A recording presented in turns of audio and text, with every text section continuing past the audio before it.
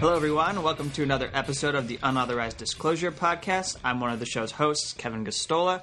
I'm joined by the show's other host, Rania Khalek. Hello, Rania.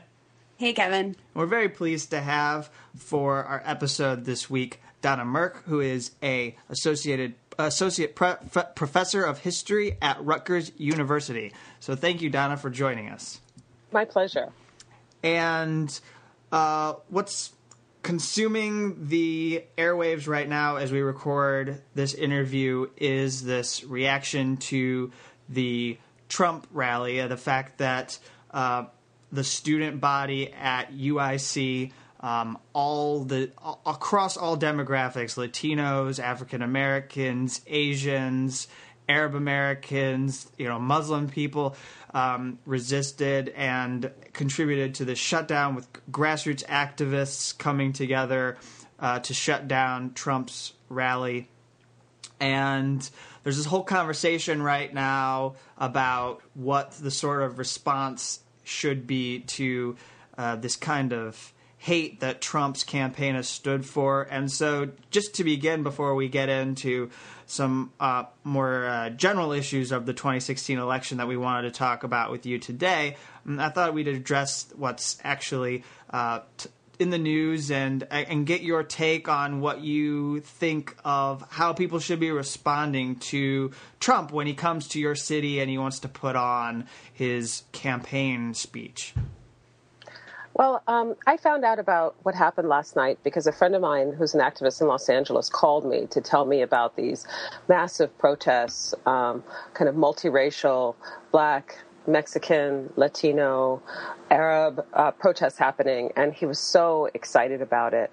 So, he's coming out of an organizing community in Los Angeles that has been mobilized about Trump from the very beginning and was just utterly ecstatic to see the scale of pushback against Trump and to see a multiracial kind of coalition come around that. The thing that I'm really struck by is that Donald Trump chose to come visit the University of Illinois campus. And I've been to organizing events. It's one of the centers of the anti-state sanctioned violence movement. So, if I had to make an analogy, it would be like, how do I put this? A pro-military hawk coming to Berkeley in 1966. I think it was a provocation. But I think what's so exciting about it is to see this organized response of young people and coming together around coalitions. One frustration I feel is in reading the New York Times and mainstream press in the United States that they talk about Donald Trump with real sanitization. They call him, the common word that's used is to call him a populist or a nationalist. But what I always say when I'm interviewed is that Trump is a racist. And this is his core candidacy was launched around calling Mexicans rapists and saying that Muslims should wear ID badges. And that is really what's buoyed his campaign, combined with his status as reality TV star. But the racism is the essence of the Trump campaign. And, I've had debates with some of my colleagues who actually call Trump a moderate. And they say that because he supports abortion rights, and at various points he supported Medicare for all, universal health care in the U.S. And it's almost as if racism is utterly erased. Not to use fun, but it is, it's like the third rail of American politics. It's always there, but no one speaks about it in the mainstream press. And so to see people wearing signs that say, I am not a rapist, to see young people directly name Trump's rhetoric and say it's unacceptable is just beautiful and very exciting. I'm also, and this is a larger thing we can talk about with the election, we're seeing new types of coalitions being born and people meeting each other. And one of the things I was very worried about with Trump is that the kind of right-wing white nationalism that he represents, that this is building a network and a political culture that's going to extend far beyond this election. And that is still a huge issue. But it's nice to see these counter protests and seeing, ways particularly to create a unity around opposing racism. And in this moment of the anti-state sanctioned violence movement, I think it's so important to see these different constituencies coming together, both Black, Latino, and Arab, but also the different kinds of repression that these communities are facing. So African Americans and Latinos are facing both criminalization, but then also the whole state apparatus around immigration. immigration criminalization of unsanctioned migration, as are other populations, and then thinking about Arab migrants and Arab Americans, the whole infrastructure of the war on terror.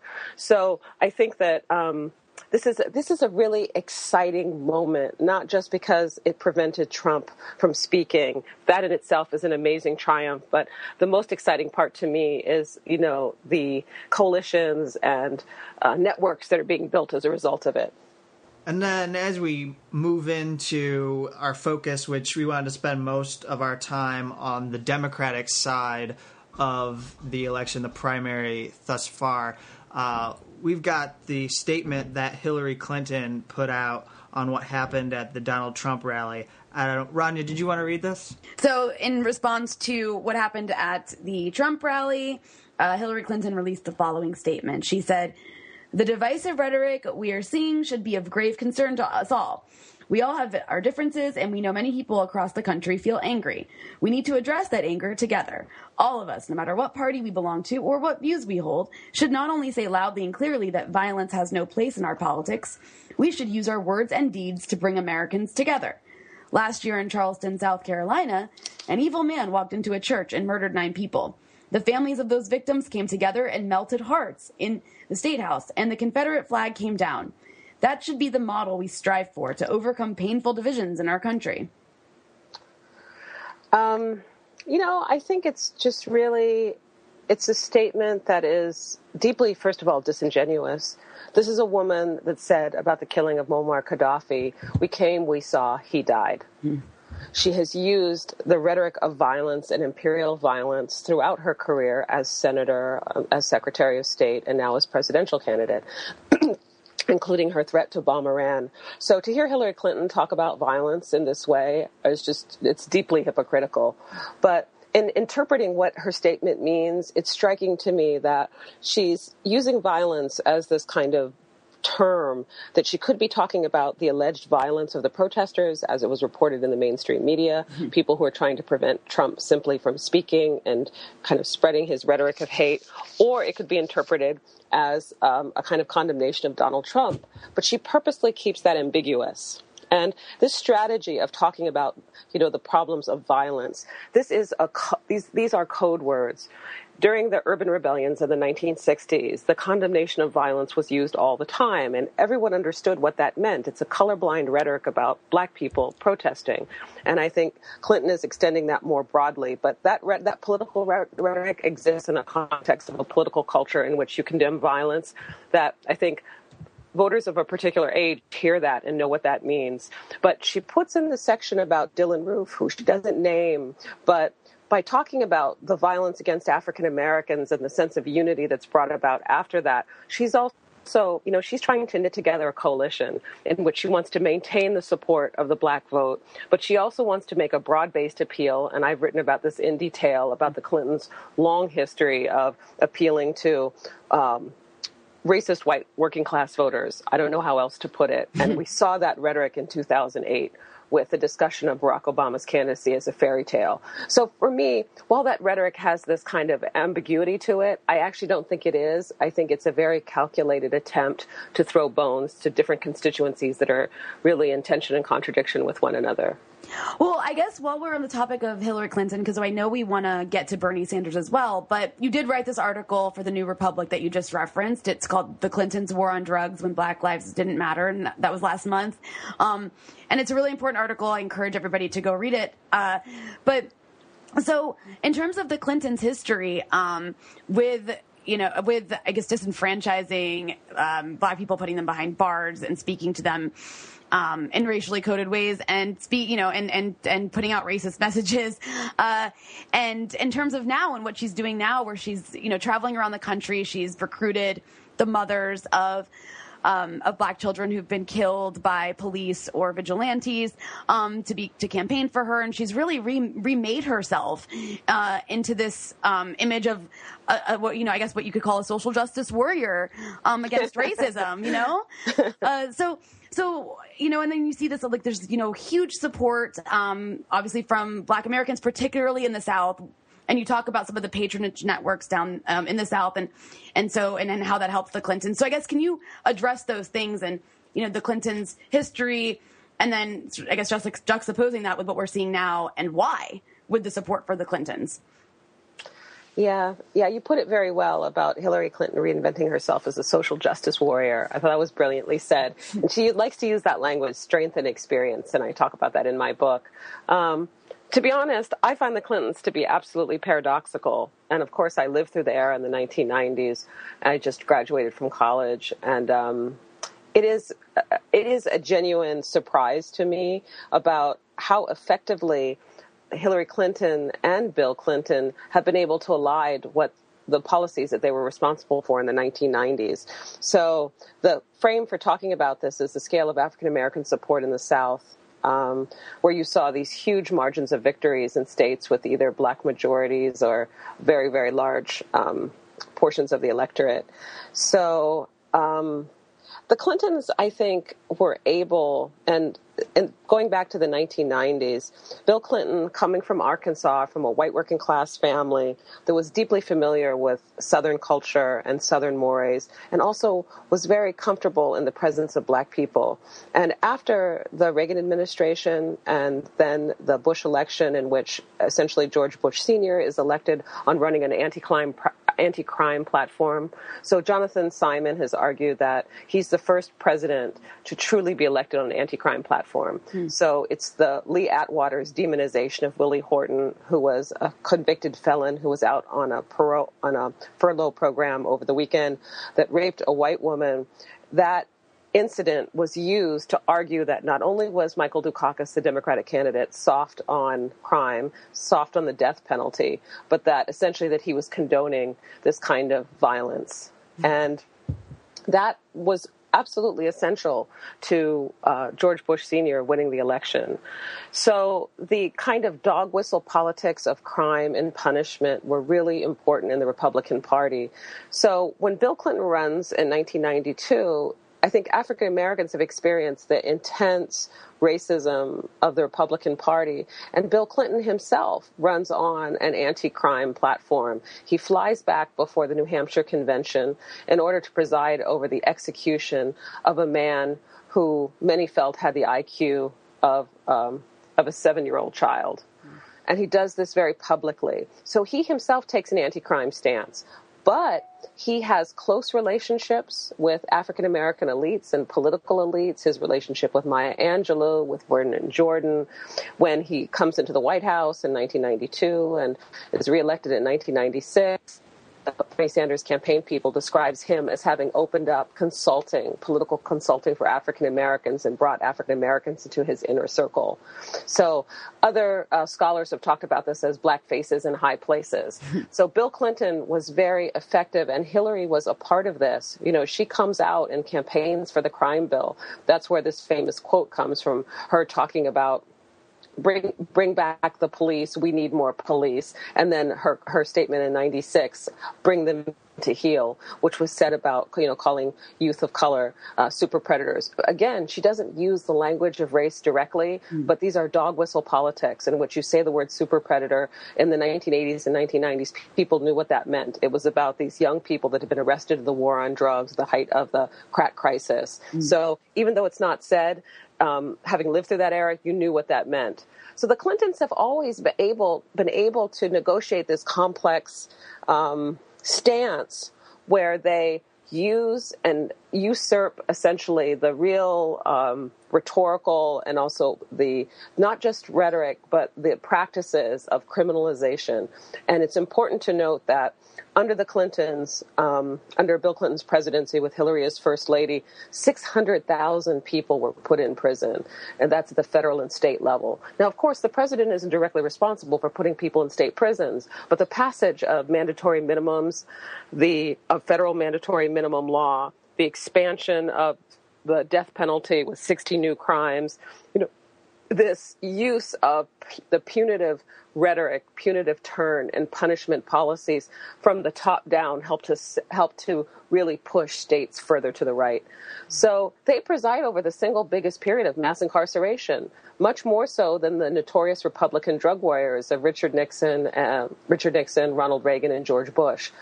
But somehow the Clintons have been able to represent themselves as the friends of African Americans, so much so that Toni Morrison, the Nobel Prize laureate, says in jest that he is the first black president.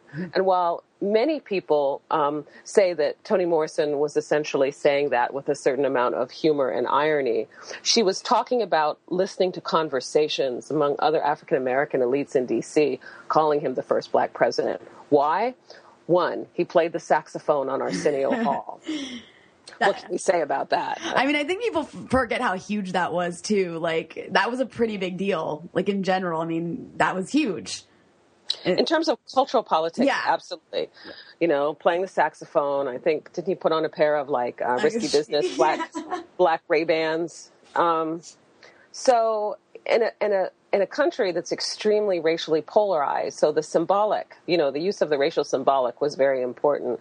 There was that, but it was also, and this needs to be written about this, the use of patronage networks and the ways in which his close ties and the political machine to black elected officials. So he was being legitimized both through this like cultural politics of, being comfortable with black culture, being willing to enter black venues, and then also having the black political class being a part of the Clintons' world.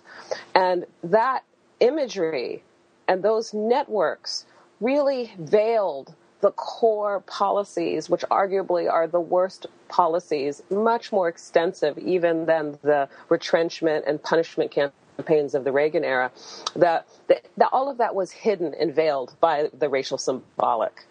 So, and the Clintons continue to be able to do this. So, and, there's been criticism by certain sectors that to talk about Hillary in conjunction with Bill is sexist. And I just want to address this directly. Hillary Clinton herself has argued, and she argued this in her Senate race, and she's argued it in this current presidential race, that her period as First Lady, she was intimately involved in policymaking, and that this was a period of her own political experience. And you can't have it both ways. You can't claim the credential of having worked with her husband together on healthcare reform and other forms of policy, and then say, I'm not responsible for what happened under my husband's presidency. As we've seen in her rhetoric, anti-crime rhetoric, anti-gang rhetoric, she was very much involved not only in healthcare, but in all different aspects of Bill Clinton's presidency. So I think we have to talk about that as part of her record of what she calls strength and experience. So, I think it's absurd to say that it's sexist to deal with that portion of her political career, because she herself has used it as a credential. Well said. I think that was the best argument to make against it or to counter what she's saying. But on the sort of patronage network that you mentioned, I think that's like really, it's been left out of a lot of the analysis, it seems, about why Hillary Clinton has so much support among Black people in the South. And it's sort of been used as a way to say, oh, they just don't like Bernie Sanders. And so I guess I want to use it as a way to segue into the fact that Bernie Sanders does seem to have made inroads, particularly with Black millennials who are organizing around him for his campaign. And then also he too has, those Black intellectuals that support his campaign. He's got, Killer Mike stumping for him. So I guess could you talk a little bit about the support for Bernie Sanders among the Black community? Well, I think this is a very exciting moment, even on the dark day of Super Tuesday, when Bernie Sanders lost such a large percentage of the African-American vote, I still found it to be very interesting. So if you go back to the South Carolina primary, Bernie Sanders was defeated by a large margin, maybe 30%, I think, and in a majority Black vote. But if you disaggregated the Black vote by age, you saw that it was roughly 54 Clinton, 43 Sanders. And so the the disjuncture of age is true throughout all these different groups. It's true among Latinos, it's true among African Americans, and it's also true among white voters, that even though Bernie is more popular among white voters, he's infinitely more popular among people under 30. So I think this is very exciting, and it's related to the way that I interpret the Sanders campaign, and I wish people would talk about this more, is really it's a core anti-austerity campaign that has its counterparts with Jeremy Corbyn in England and the Syriza party in Greece, that because of the United States' own political culture, I think there's a discomfort in talking about the politics of the left and naming it directly. But essentially, Bernie Sanders is a New Deal Democrat, which that is derided by some people who are part of the organized left. But in the context of what's happened in the U.S., what a conservative country it is, the extreme privatization, the free trade policies, so-called free trade, the subsidies for industry to locate abroad, the real drop of corporate tax rates, and the dissolution largely of the American welfare state. Running as a New Deal Democrat is a big deal, and young people understand this because they want a future. So when looking at African Americans, I've met people in the Sanders campaign. I was involved in a dialogue that happened in about 10 days before the Nevada primary, and Cornel West was there, I was there, and Christopher Witt, and then people from the Black Caucus, Democratic Caucus in Las Vegas, from Clark County, which is the center of the African-American vote in Nevada. And we had an amazing 3-hour discussion about all these different kinds of issues related to Bernie Sanders' idea of a political revolution, what that means on the ground for African-Americans, and also how we assess Hillary Clinton's candidacy.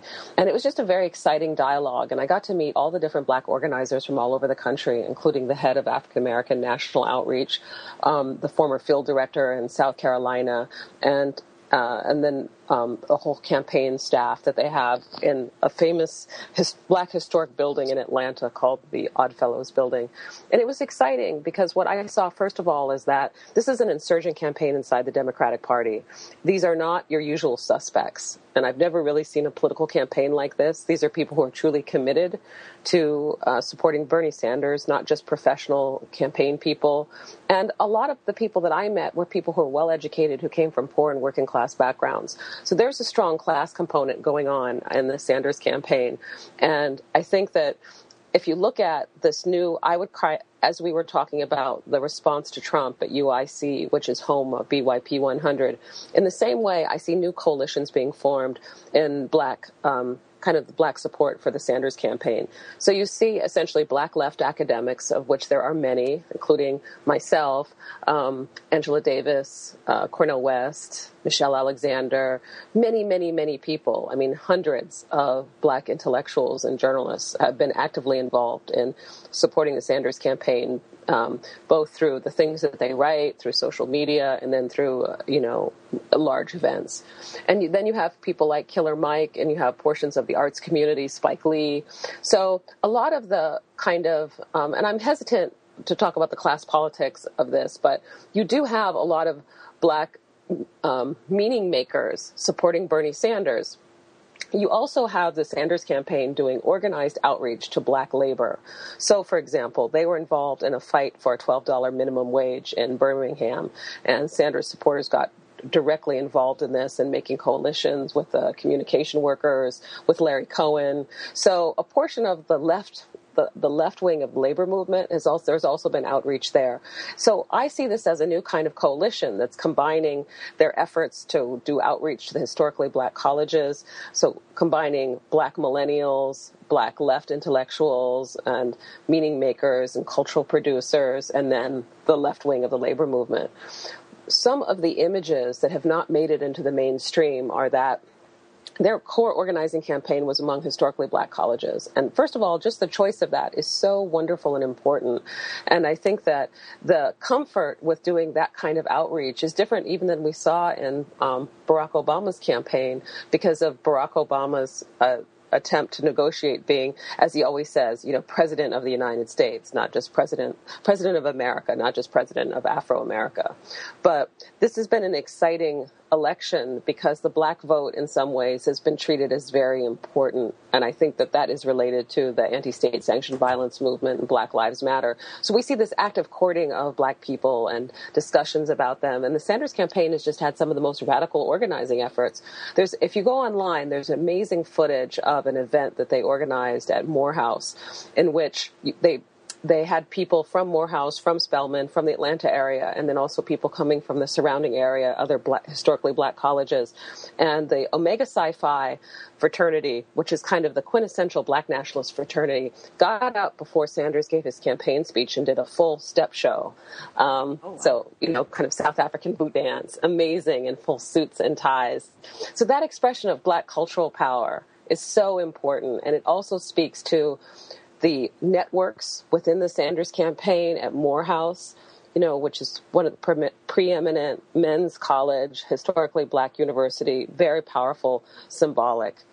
So I think that the mainstream representation of the Sanders campaign as simply white is not fair. I've met the African-American campaign workers. There were a lot of them in the South. And there was not enough discussion about one, the Clintons' patronage networks, that these are longstanding networks, so much so, if we remember in 2008, many of the black legislators supported Hillary, not Barack Obama. So this goes back a very long way. And we didn't even see someone like John Lewis shift his allegiance from Hillary to Barack Obama until much later in the campaign, when it became clear that it was likely that Obama would become the Democratic nominee. So it's exciting to see the vote in Michigan, in which Bernie Sanders won 30% of the vote, but he won 49% of black people. I think it was under 40, not under 30. So again, that strong age component. And I'm really excited and curious to see what's going to happen with some of the other elections in the North, the Midwest, and in the West Coast. Now, we're both almost as enthusiastic as you, if not more enthusiastic, when it comes to Bernie Sanders' campaign. So I want to spend some time rebutting some of the common conventional wisdom that's being pushed by not just media commentators, but also the ranks of supporters for Hillary Clinton, but also establishment Democrats who are making claims about the campaign that I think do a disservice to the intersections of social movements and the numerous people who are mobilizing by the millions, and the amazing small donations, the fact that he's getting so much money on a daily basis, raising millions of dollars to put together a countering force to such a powerful family in American politics that is the Clintons. And so my first thing would be to just, how do you react to someone who comes to you with the question that Bernie Sanders doesn't know how to talk to black voters or doesn't know how to talk about black people? That's a very flawed question on its own, but then once you get into digging into that premise, how do you tackle that? Yeah, thank you for that question.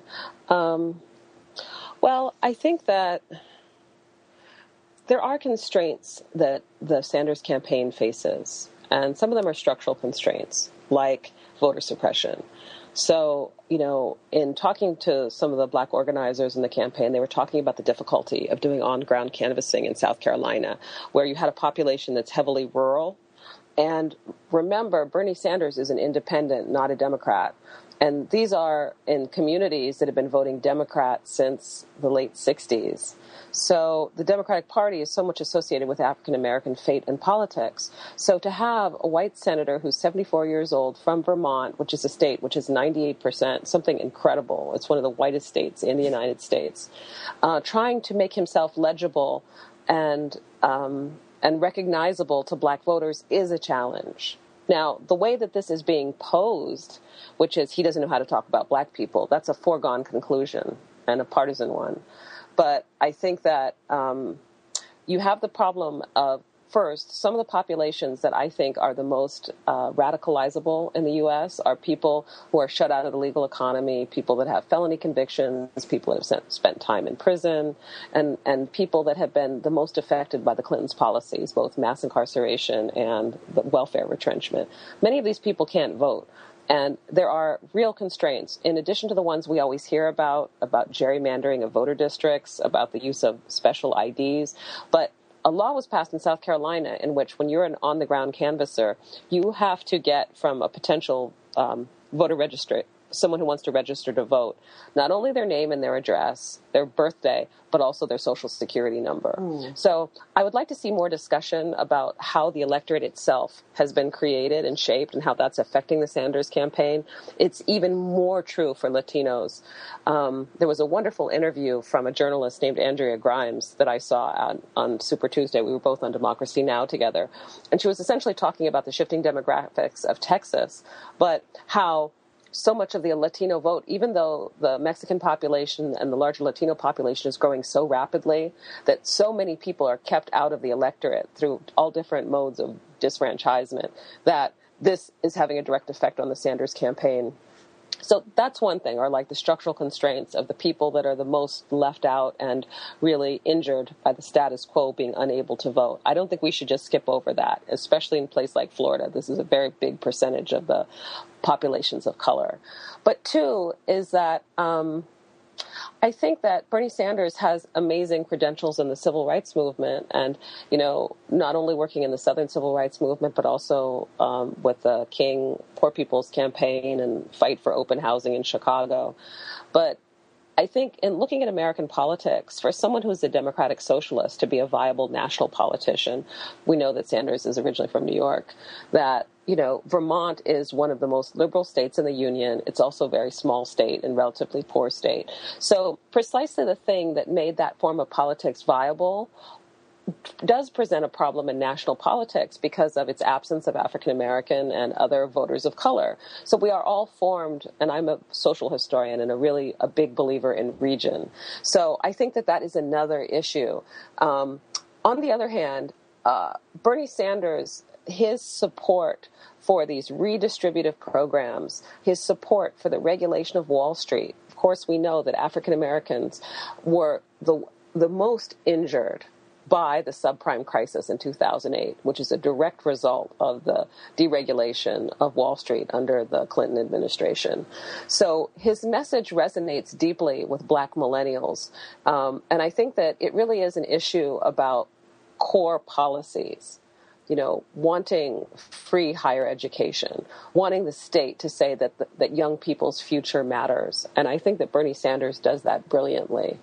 In terms of his symbolic racial politics, I think that Bernie Sanders, and this is just it's not a criticism, but I think it's an assessment that he has, Bill Clinton benefited from being a white Southerner that had grown up in a particular kind of culture and is able to make himself easily legible to Black people. And he's much better at doing it than Hillary Clinton is. But she nevertheless draws from talking to people, I find that one of the reasons that people are supporting Hillary has to do with their affection for Bill among Black voters. And so I think that does matter. But I think that the media has really been deeply unfair to the Sanders campaign. There's a real dishonesty about the nature of the campaign being so white and not having Black campaign workers. But I think that coming from Vermont, being an independent, and not being a part of these Democratic Party patronage networks has been a challenge for the Sanders campaign. And now, just to follow up to that, another thing that is extremely frustrating for someone who wants to assess the Bernie Sanders campaign and provide analysis for how things have been unfolding in this Democratic primary is when you talk about these patronage networks, and when you look at the Democratic Party history, and you go back to the 1990s or even before, and you look at how they've co-opted social movements, and you look at how they've engaged in political compromise that basically sucks a lot of the energy out, and it even creates divisions among groups because they're divided over what agenda to push, how hard to push certain agendas. So when you raise these issues, then people, even though you're focusing on people who are in positions of power, you have a number of people who react to you and suggest that you're saying that all of these people who are voting for Hillary Clinton over Bernie Sanders are duped, are fooled, that somehow they're not smart enough to know what they're doing. And that's a very flawed question, in my opinion, and also something that's really hard to grapple with. And I'm wondering how you would address something like that. Well, I've been very frustrated by this as well. And, you know, the idea that primaries, that we shouldn't have primaries. I mean, I don't know what else to say about, and it's a very common position that those of us that are supporting Bernie Sanders are somehow damaging the electoral system and the Democratic Party by choosing a candidate that we support. It's ridiculous. But I think that, and this is almost, you know, an answer that comes from my own observations, not just speaking as a history professor, but really also as a person, as a political person. And one of the things that I see among supporters for Clinton is the defensiveness, because there are people that are supporting Hillary Clinton that should not be supporting her. Given her embrace of Henry Kissinger, given her viciousness on foreign policy, there are friends of mine that are far to the left of Hillary, but are supporting her in an adamant way. And they're doing it because their argument is that with the Trump candidacy, we have to bind together and make sure that a Democrat is reelected. So there's this, you know, what we call lesser of two evilism, you know, that we have to choose the lesser of two evils. And if we don't do that, then we are going to be responsible for the election of someone even further to the right. So I don't know what to say about this. I think it reflects some of the true crisis that we're having in American electoral politics. You know, as Amy Goodman pointed out recently in Democracy Now!, if you look at the voting rates in the primaries, even as energized as people are with Sanders, people are still voting at roughly a rate around 10%, between 10 and 17% in the Democratic primaries. So we have a real crisis of our electoral system that doesn't reflect the people. And the excitement around the Sanders campaign that is remarkable has to do with, finally, someone is addressing the issues that matter. We are worried about our children not being able to go to college. We're worried about, you know, growing older and developing major illnesses and not being able to get health care. We are worried about the loss of our homes because of unregulated lending practices. So these are the most material issues of people's lives. But I think what I see is a mean-spiritedness around the Hillary Clinton's campaign and a real attack on people that are seen as being part of the left portion of the Democratic Party. And this is a larger issue, you know. There's that represents one issue, which I would say more centrist liberals attack on the perceived left of the party. I'm almost hesitant to use the word left because this is really New Deal democratic politics. It's not even democratic socialism. You know, simply arguing we should regulate Wall Street. You know, these are positions that should be mainstream positions, but the politics have shifted so far right in the corporatization of American politics. So that's the first part. I think the second part is, and I'm curious what you guys think about this, a more organized left response. You know, some of the major socialist organizations are not supporting Sanders because they feel that the Democratic Party is the graveyard of social movements. So there's a disillusionment with our two-party electoral system. And so even something like the Sanders campaign is seen as simply revitalizing the Democratic Party. Now, I don't agree with this position. First of all, we need structural change in the United States. And engaging the two-party system is really, it's necessary.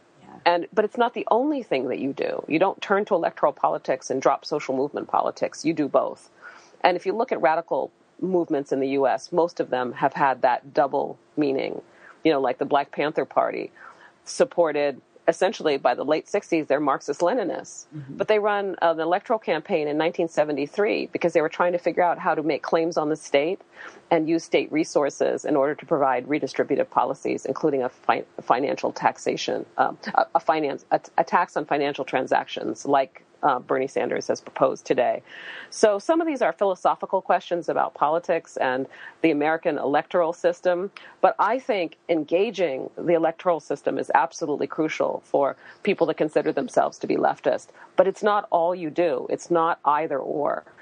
the place where the Democratic Party is the most damaging to social movements is when people throw all of their eggs into the electoral basket and feel that they're going to realize these forms of politics simply through voting. I think that's a mistake. You need to continue the kind of independent organizing that we've seen in BYP 100, We Charge Genocide, of providing an independent poll of politics. But the simple repudiation of voting, I think, is very dangerous. That's part of what's allowed the country to shift even further right. That said, I understand why people aren't voting. We're all frustrated that we have a government that doesn't reflect our core values. No, I mean, I completely agree with everything you just said. Especially, I'm glad you brought that up. There are certain segments of the left that are putting this argument forward of, we can't vote for Bernie Sanders is just going to sell out like every Democrat has. It's, we can't engage in the two-party system. And I do notice, I mean, I think part of that might be because the left is just so fractured and, like you mentioned, very disillusioned. That it's like there's certain segments of the left that just feel that like it's more important to just be super pure. There's like this kind of purity politics, right? Like he's not a pure enough socialist or he's not a pure enough this. And I think Kevin actually we talked earlier about a particular question about this specifically is just the idea that somehow Bernie Sanders and Hillary Clinton are no different or something. When I think that really misses the fact that there are enormous differences between the two that are huge. And also to your point about the idea that Hillary Clinton is more electable, I don't even think that that's people being duped. I think that that's just the media has been telling people that. That's what the media is saying. They're saying that Hillary Clinton is more electable, when in fact polls showed the opposite, that it's Bernie Sanders who has a better chance of beating someone like Donald Trump. But that's being totally ignored. But yeah, I just wanted to throw that in there. And I know, Kevin, you had a question about I think BLM, right? Well, first, just to this whole point of the fact that like people are sitting out and they're not getting engaged. I mean, there's one thing that's been really striking about the Sanders campaign, and I'm wondering if you'd react to that before I get to the what I guess would be my final question for you. Because one thing that is incredible to watch is someone who's running for the nomination of the Democratic Party stand up there and I believe it's actually in both the Flint debate and then the debate that was in Miami, standing on stage and actually declaring that the Democratic Party has been wrong, that there has been numerous times that people who are in positions of power as Democrats have gotten policies wrong, whether we're talking about corporate welfare or we're talking about any number of issues, that they have been wrong. And also that I was very struck by one question. I'm unable to find the actual answer here, but I can paraphrase it.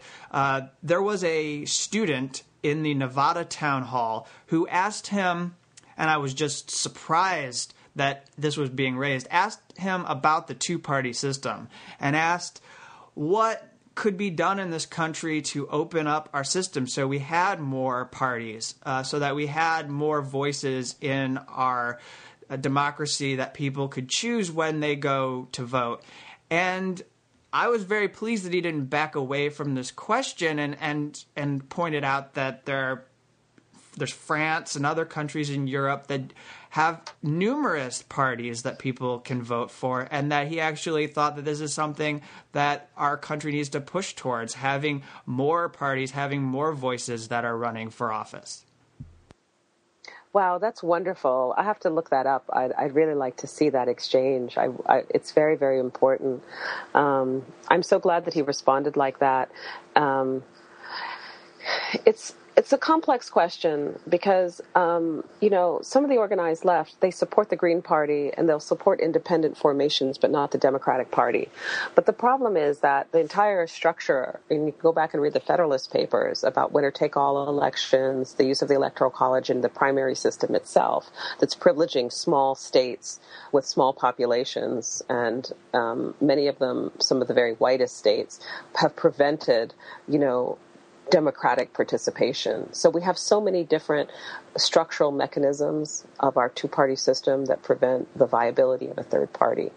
But I often bring up the candidacy of the former Secretary of Agriculture under Franklin Delano Roosevelt as a way to talk about the importance of third party and independent appeals to a politics to the left of the Democratic Party. And I think that we need more of that. On the other hand, I just think it's a real mistake to say that we will never support anyone inside the Democratic Party, because the Sanders campaign, to me, is deeply, deeply important because it's challenging the basis of what Democratic Party politics are since 1984. So, one of the things I talk about in my article is the rise of the Democratic Leadership Council and how it was a response to this massive defeat of the Democrats in 84, in which Ronald Reagan won 49 states. The only state that he did not win was Minnesota, which was Walter Mondale's home state. And there was a perceived crisis in the Democratic Party, and you had different interests that wanted to really increase the influence of donors and of elected officials themselves, trying to roll back the electoral reforms of the late 60s that had tried to make the Democratic Party more responsive to its different and diverse constituents. So Sanders, just his candidacy in and of itself as an independent, running as a Democrat, interjecting this whole new policy portfolio of redistributive economic policies, and his foreign policy views are to the left of Hillary Clinton. They are not necessarily what we would all wish for, but I think that his oppositional vote to the Iraq War is absolutely foundational in 2003. So the thing that makes me really excited about the Sanders campaign is both the Bernie Sanders' own sense of integrity and history as running as someone who self-identifies as a socialist in American politics, which is almost impossible to do. I mean, I came of age in the Cold War, so I am just shocked to see all these young people fascinated and interested in socialism. It's very exciting because we always have to remember how truly conservative the United States is. It's important not to use European models, and I think that that's one of the reasons why certain organized left formations, they were using a European model of politics. They're thinking of German social democracy. But the United States is far to the right on economic issues to Germany. I mean, it's an entirely different history where Bismarck himself supported the creation of state bureaucracies and a redistributive bureaucracy. It has a very different history than the U.S.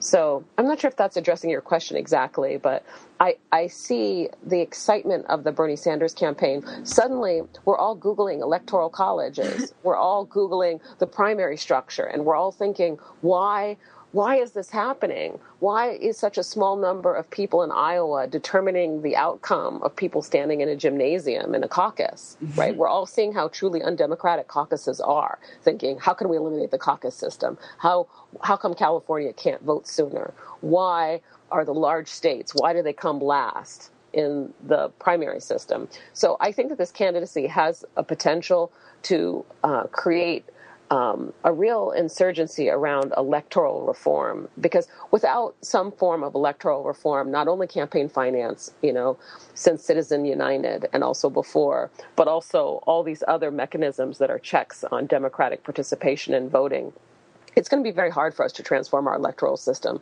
But the Sanders campaign is opening up that possibility. So on the one hand, it's allowing a discussion about economic redistribution, Medicare for all. But on the other hand, it's also highlighting the structural barriers that are impeding us getting candidates that represent us.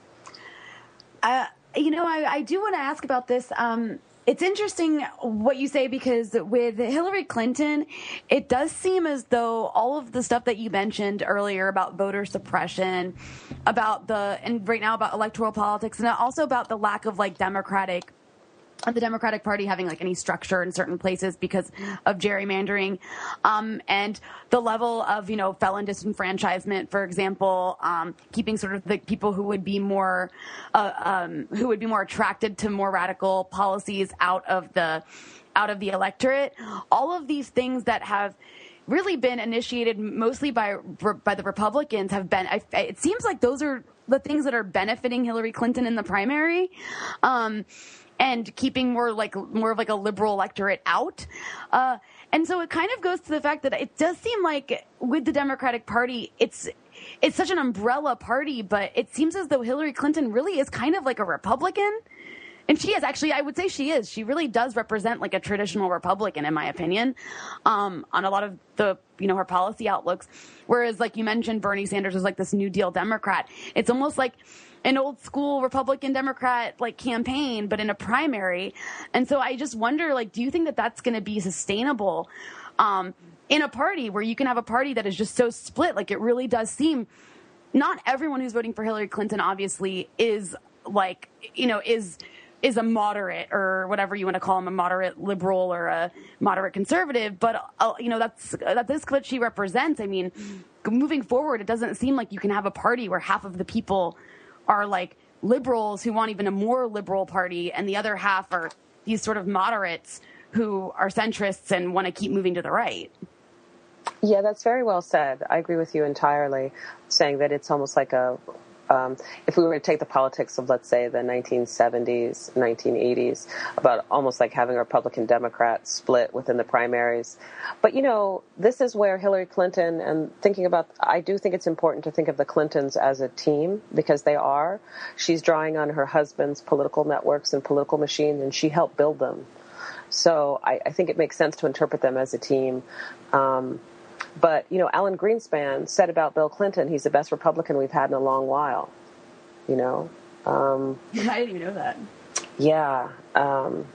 And I have that quote in my article from Joe Biden, who says that if we were to look back, I'm going to paraphrase it, but I have the exact quote in my article. But if we were to look back at, he's talking about the Democratic Party in the 1990s and its tough on crime stance, and he's praising it. And he says, if we were to look back on time, the Democrats, we would look more like J. Edgar Hoover, and the Republicans would look like Abby Hoffman. So, they did this, Bill Clinton was the architect. And I think I'm not dismissive of the Clintons. I think that they are brilliant political operatives. They really are. And that's why they're able to reinvent themselves so effectively. But their core contribution, if we could call it that, to Democratic Party politics was to move it so far to the right that they stripped the Republicans of their policy platform from the right. And so Hillary Clinton is growing directly out of that network that made that possible. Talking about it it's very sobering to me. That my voice starts to get lower and I start to talk more slowly because it's just really, really not good. So much of us, there are people that are disfranchised, through felon disfranchisement and kept out and gerrymandered. But then there are others of us, I would include myself in this, who have been kept out of politics because we don't have something that we can vote for. Right. And the Sanders campaign is the first time, for me personally, because I was a young person in college during Jesse Jackson's second presidential run in '88. And I still have these vivid memories of sitting in the kitchen with my housemates who are also in college. We're making pesto. And it was the Democratic convention, and seeing Spanish spoken on the stage, and seeing LGBTQ, like seeing the silence equals death lambda. This is at the height of the AIDS crisis, and then listening which the Reagans did a really wonderful job per Hillary Clinton of bringing attention to. I just want to throw that out there. Yeah. Oh, I think everyone is just, outrage doesn't even begin to capture how we feel about her saying that, and it speaks to, once again, outstripping the Democratic Party from the right. So trying to place herself in the line of Ronald Reagan. Mm-hmm. So, like, that moment, I still remember it very vividly because it was a combination of, the limits, again, on American democracy, new groups being broached, and also talking about economic redistribution. And so, for me, in my mind, not just politically but also emotionally, the Sanders campaign has that kind of resonance. If I had to compare it to a previous campaign, it would be Jesse Jackson. And, of course, we know that Bernie Sanders was supporting Jesse Jackson. So there is... and I'm curious how you guys feel about this. We see, if you look at the culture of the United States, separate from the state, the universities, the even television, to some extent, what's being produced in cable television is far to the left of our state politics. And many of us feel as if we are kept out of the electoral system because we don't have a politician to vote for who represents us. And that has to do with how the Democratic Party has shifted right. So I'm specifically reacting, and I mean this with the most respect to the people involved who are doing this, but I'm specifically reacting to something that was said by Professor Melina Abdullah on Democracy Now! And what she said was, when we think about what democracy is, democracy being ruled by the people, we need to really kind of redefine what that means and break away from this notion that the only way of being democratic is engaging in electoral politics. I actually don't disagree with that statement. But then she says, and we're not telling people not to vote, we're simply not endorsing any presidential candidate, recognizing that where we want to put our time and energy is in the development of people to act in their own interests and on their own behalf. And so we are pushing the real revolution. And I guess in reading this, I sort of have a difficult time with it because in every single Bernie Sanders speech, he puts a lot of emphasis on this fact that you have to be with me after the election. I need these social movements in order to get these policies done. And what is the question he keeps getting? How are you going to get any of these fantasy proposals through the Congress? Well, he keeps saying, well, I'm going to need people out, and I'm going to need you to be out there struggling. I'm going to have people, if we want single-payer health care, just take that for example, then you're going to have people who are engaged in some kind of activism and sort of building up this whole, you have to shift the consensus, basically. Yeah. Well, I mean, as you said, the rationale for why the anxiety about being folded into the Democratic Party, there are historical precedents for it, I'll put it that way. My own view of this is that it is very important to make claims on the state. The core issue that we face, and neoliberalism is a term that some academics are uncomfortable with it because it's so broad. But if you think about it, the way I understand the neoliberal era is post-New Deal, and I'm talking about inside the United States. Because in the global South, it has a different structure, but they're of course related to each other with structural adjustment programs and the use of IMF and lending practices of these, international financial institutions. But inside the United States, the way that I understand the neoliberal era is that we are seeing a retreat from the New Deal welfare state. So the discussion of the privatization of Social Security, the transformation under the Reagan administration from pensions, which are regulated, to 401ks, which was a huge gift to Wall Street by people investing their essentially retirement savings in Wall Street. So one of the biggest issues that we're facing is the economic, how do I put this? The estate in which we're having a great difficulty as Americans, North Americans, U.S. citizens, in making claims on the state and saying the state should do this for us. The state should provide us with, it should protect us from lending practices that make us lose our homes. It should provide our children with well-funded public education that will allow them to essentially realize themselves. And also that the state cannot simply incarcerate and police and kill and fight wars. We want a state that does things for the people, not just a warfare state. And I think making claims on the state is absolutely crucial.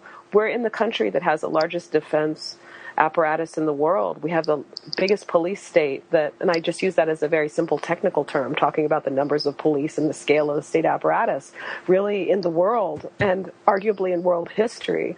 So to repudiate the state and say we're no longer going to engage with the state, I think it's impossible to have a political revolution without engaging the state. Now, that, as I said earlier, that doesn't mean get your Democratic Party, card and stop doing anything else. That's idiocy. But do we need to make claims on the state? Absolutely. How are you going to fight state violence without making claims on the state? Because we are not able, the alternate is what? To build an army, right? I mean, and this form of protest where you simply stand outside and protest with a sign, this will never change state policy. Right. You know, and to look at, and I think it's a misrepresentation of the Black radical movement. The Panthers, as I have said, they supported multiple forms of politics, including carrying loaded unconcealed weapons, which was legal in 1966, to say, in a very Weberian way, the state does not possess the single legitimate means of force. So this is an actual use of armed self-defense, much more radical stance than what we're seeing today.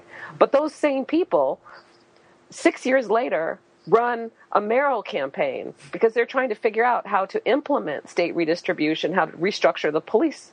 So I think that not simply abdicating an engagement with the state reinforces this period of neoliberal state retrenchment.